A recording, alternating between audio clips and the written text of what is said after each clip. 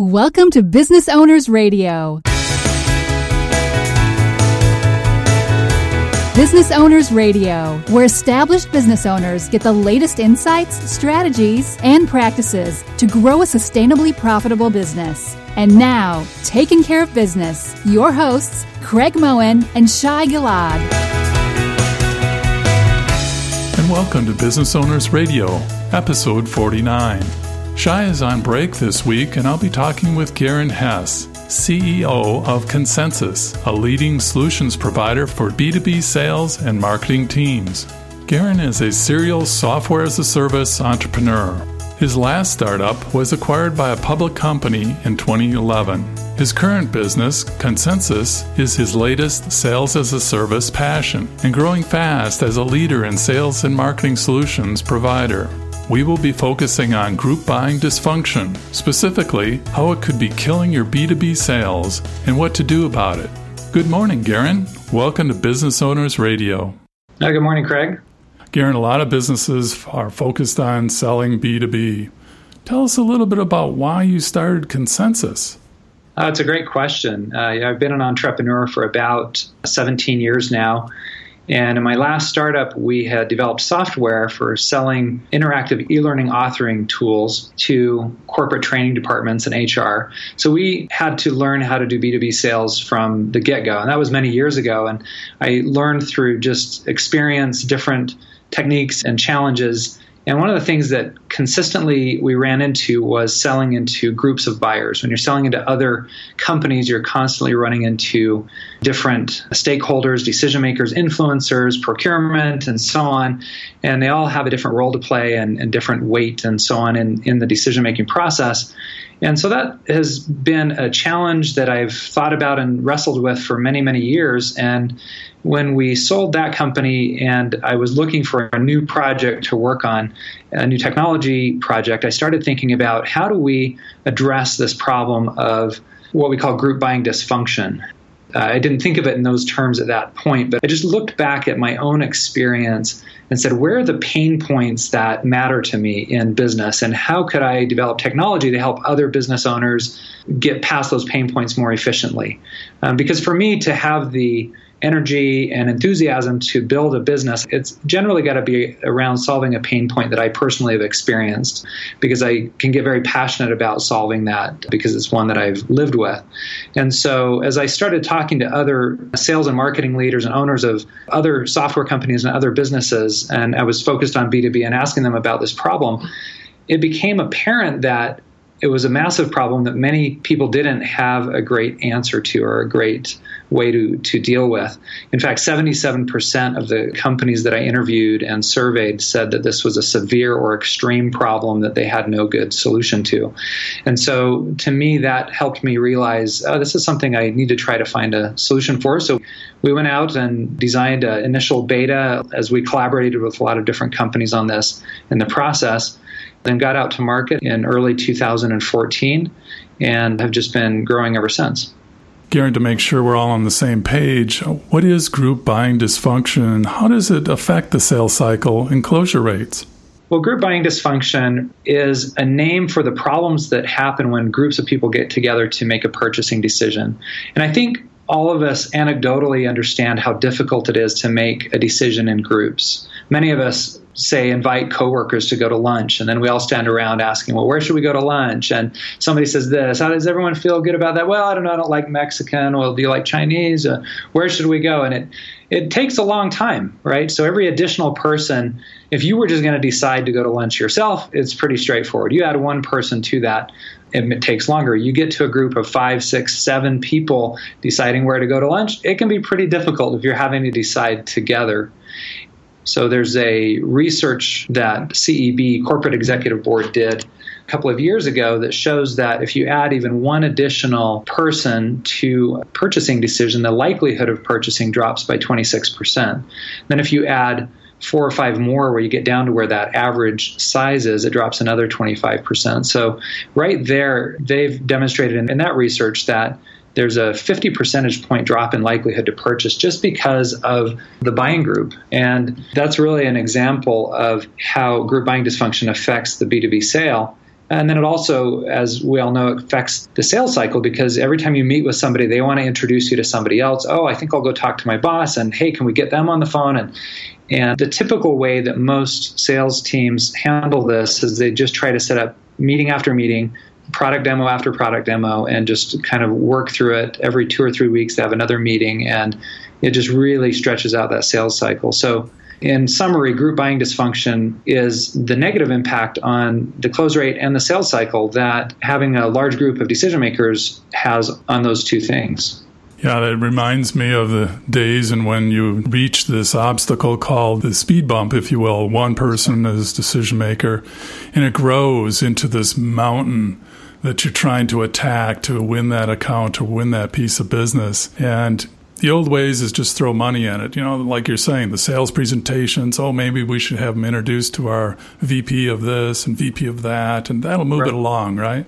Right. And it used to be that you could sell into the C-suite and they would make a purchase decision and kind of go top down, but that just doesn't happen anymore. And a lot of people have different ideas about why that's changed, given the recession that started in 2008 or just changes in workplace demographics or whatever. But the reality is that trying to sell into the top management and just get that purchase done, even if you get access to that C-suite, they're going to go to their top lieutenants and ask them their opinion, and they're rarely able or willing to move forward without buy-in and driving agreement between and among their supporting influencers and decision makers that work with them. Let's talk a little bit about some of the different participants in the buying group. How would you categorize them, or how would you characterize some of the classic ones? Yeah, it's interesting because a lot of times salespeople think of them as just the decision maker or an influencer. And while those are very meaningful categories, I think we need to go a little bit more granular and more thoughtful about it. One way, for example, is to think about it in terms of their roles in the overall purchase. So sometimes you're talking to somebody who is somebody that we call maybe the access owner or the access stakeholder. So what that means is this is the person in the buying group that is helping you get access to other people there. So it might be an administrative assistant. It might be the VP who actually needs for you to talk to the end user or the person who's going to implement the project. And so a lot of times you have that internal champion that is helping you get around the company, but they're not necessarily trying to solve the problem, but they own the access to all the other stakeholders. And so if you can identify who that is and help build a relationship there, then you're going to be able to more effectively discover and engage those other stakeholders. Now, another stakeholder or participant in the buying group, another role would be the problem owner. And this is who we're typically talking to. The person who wants to solve the problem, they're usually the most enthusiastic about championing our cause inside an organization. And they go around trying to sell on our behalf. And yet, a lot of times, they just own the problem. They don't own the budget. They don't own the signature on the contract. They don't necessarily even own the access to the right people. They may try to help you get to those other stakeholders or participants, but they may just own the problem. They're tasked with solving the problem. And a lot of times when you're in B2B sales, you ask the problem owner, are you the decision maker? Are there other people who have to get in on this? And who's the decision maker?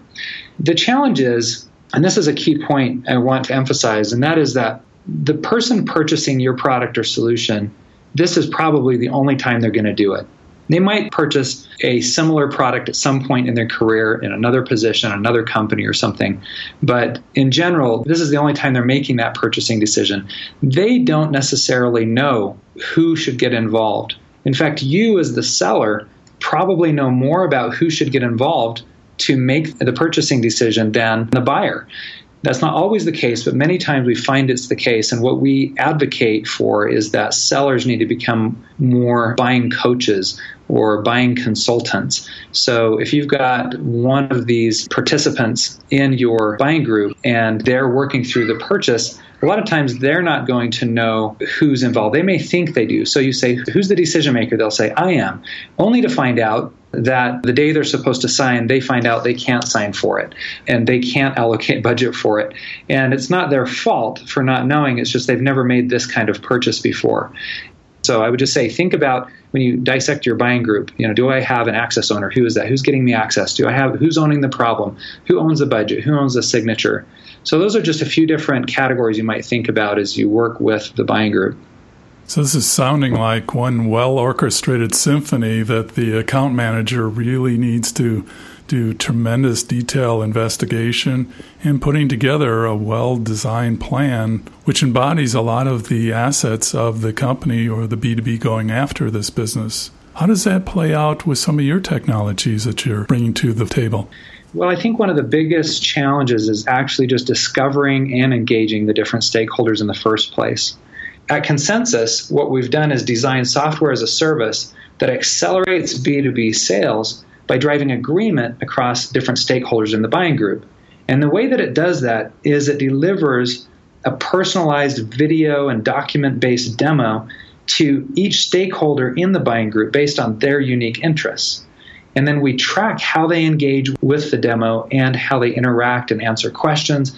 And we gather all of that data back in the form of analytics and feed it back to the salesperson. And then we also feed it back to the internal champion that is tag teaming with the salesperson to help them more effectively close the deal.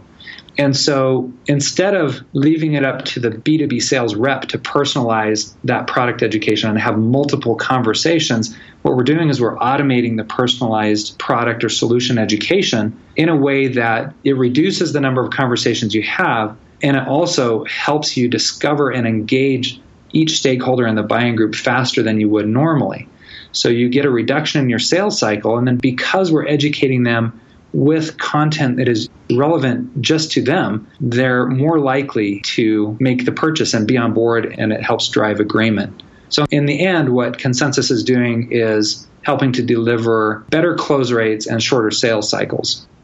Garin, I can really understand the acceleration for both the sales cycle and for the end user or the buyer in this situation, be able to get the needed information they're looking for and to be able to understand exactly what we're going to be talking about way before you even have a good conversation speeds the whole process and is excellent use of their time also. Yeah, exactly. Nobody likes to sit through sales demos or conversations that aren't relevant to them. And that's one of the things personally that drove my interest is I hate sitting through demos of other products, even that I'm interested in, if they're just demoing me the standard thing that I have, there's 10 features and I have no interest in 6 of them, right? Or whatever it might be. And I often will interrupt the salesperson and say, hey, I really am not interested in this part. Can we move on? Good salespeople will avoid that, but Consensus technology just makes sure every single prospect doesn't have that experience. Instead, they get to see and go deep on those things that are most relevant to them. Well, Garin, I really appreciate you joining us today and adding so much to the conversation in this area. Appreciate you joining us today and look forward to chatting with you again sometime. Oh, thanks, Craig. It was really my pleasure. And I really hope that what I've shared today can provide some value for your listeners and appreciate your time. Our conversation today has been with Garin Hess, CEO Consensus. You can learn more about Garin and Consensus, as well as links to ebooks, infographics, and webinars on our show notes at businessownersradio.com. And after you've listened to the latest episode and waiting for the Monday release of the next, you might consider doing what Shai and I do while driving or hitting the trails. Listen to the latest business books on Audible. It's a great way to manage your time while continually adding to your growing business knowledge. Business Owners Radio and Audible.com have teamed up to offer you a free audiobook with a free 30-day trial to give you an opportunity to check out their service. Choose from over 180,000 titles for your mobile device. Just look for the Audible 30-day free trial logo in the show notes at businessownersradio.com. Thank you for joining us on Business Owners Radio. We hope you enjoyed today's show. As always, you can read more about each episode along with links and offers in the show notes on our website, businessownersradio.com. We want to hear your feedback. Please leave comments on this show or suggestions for upcoming episodes. Tell your fellow business owners about the show, and, of course, we would love the stars and comments on iTunes. Till next time, keep taking care of business.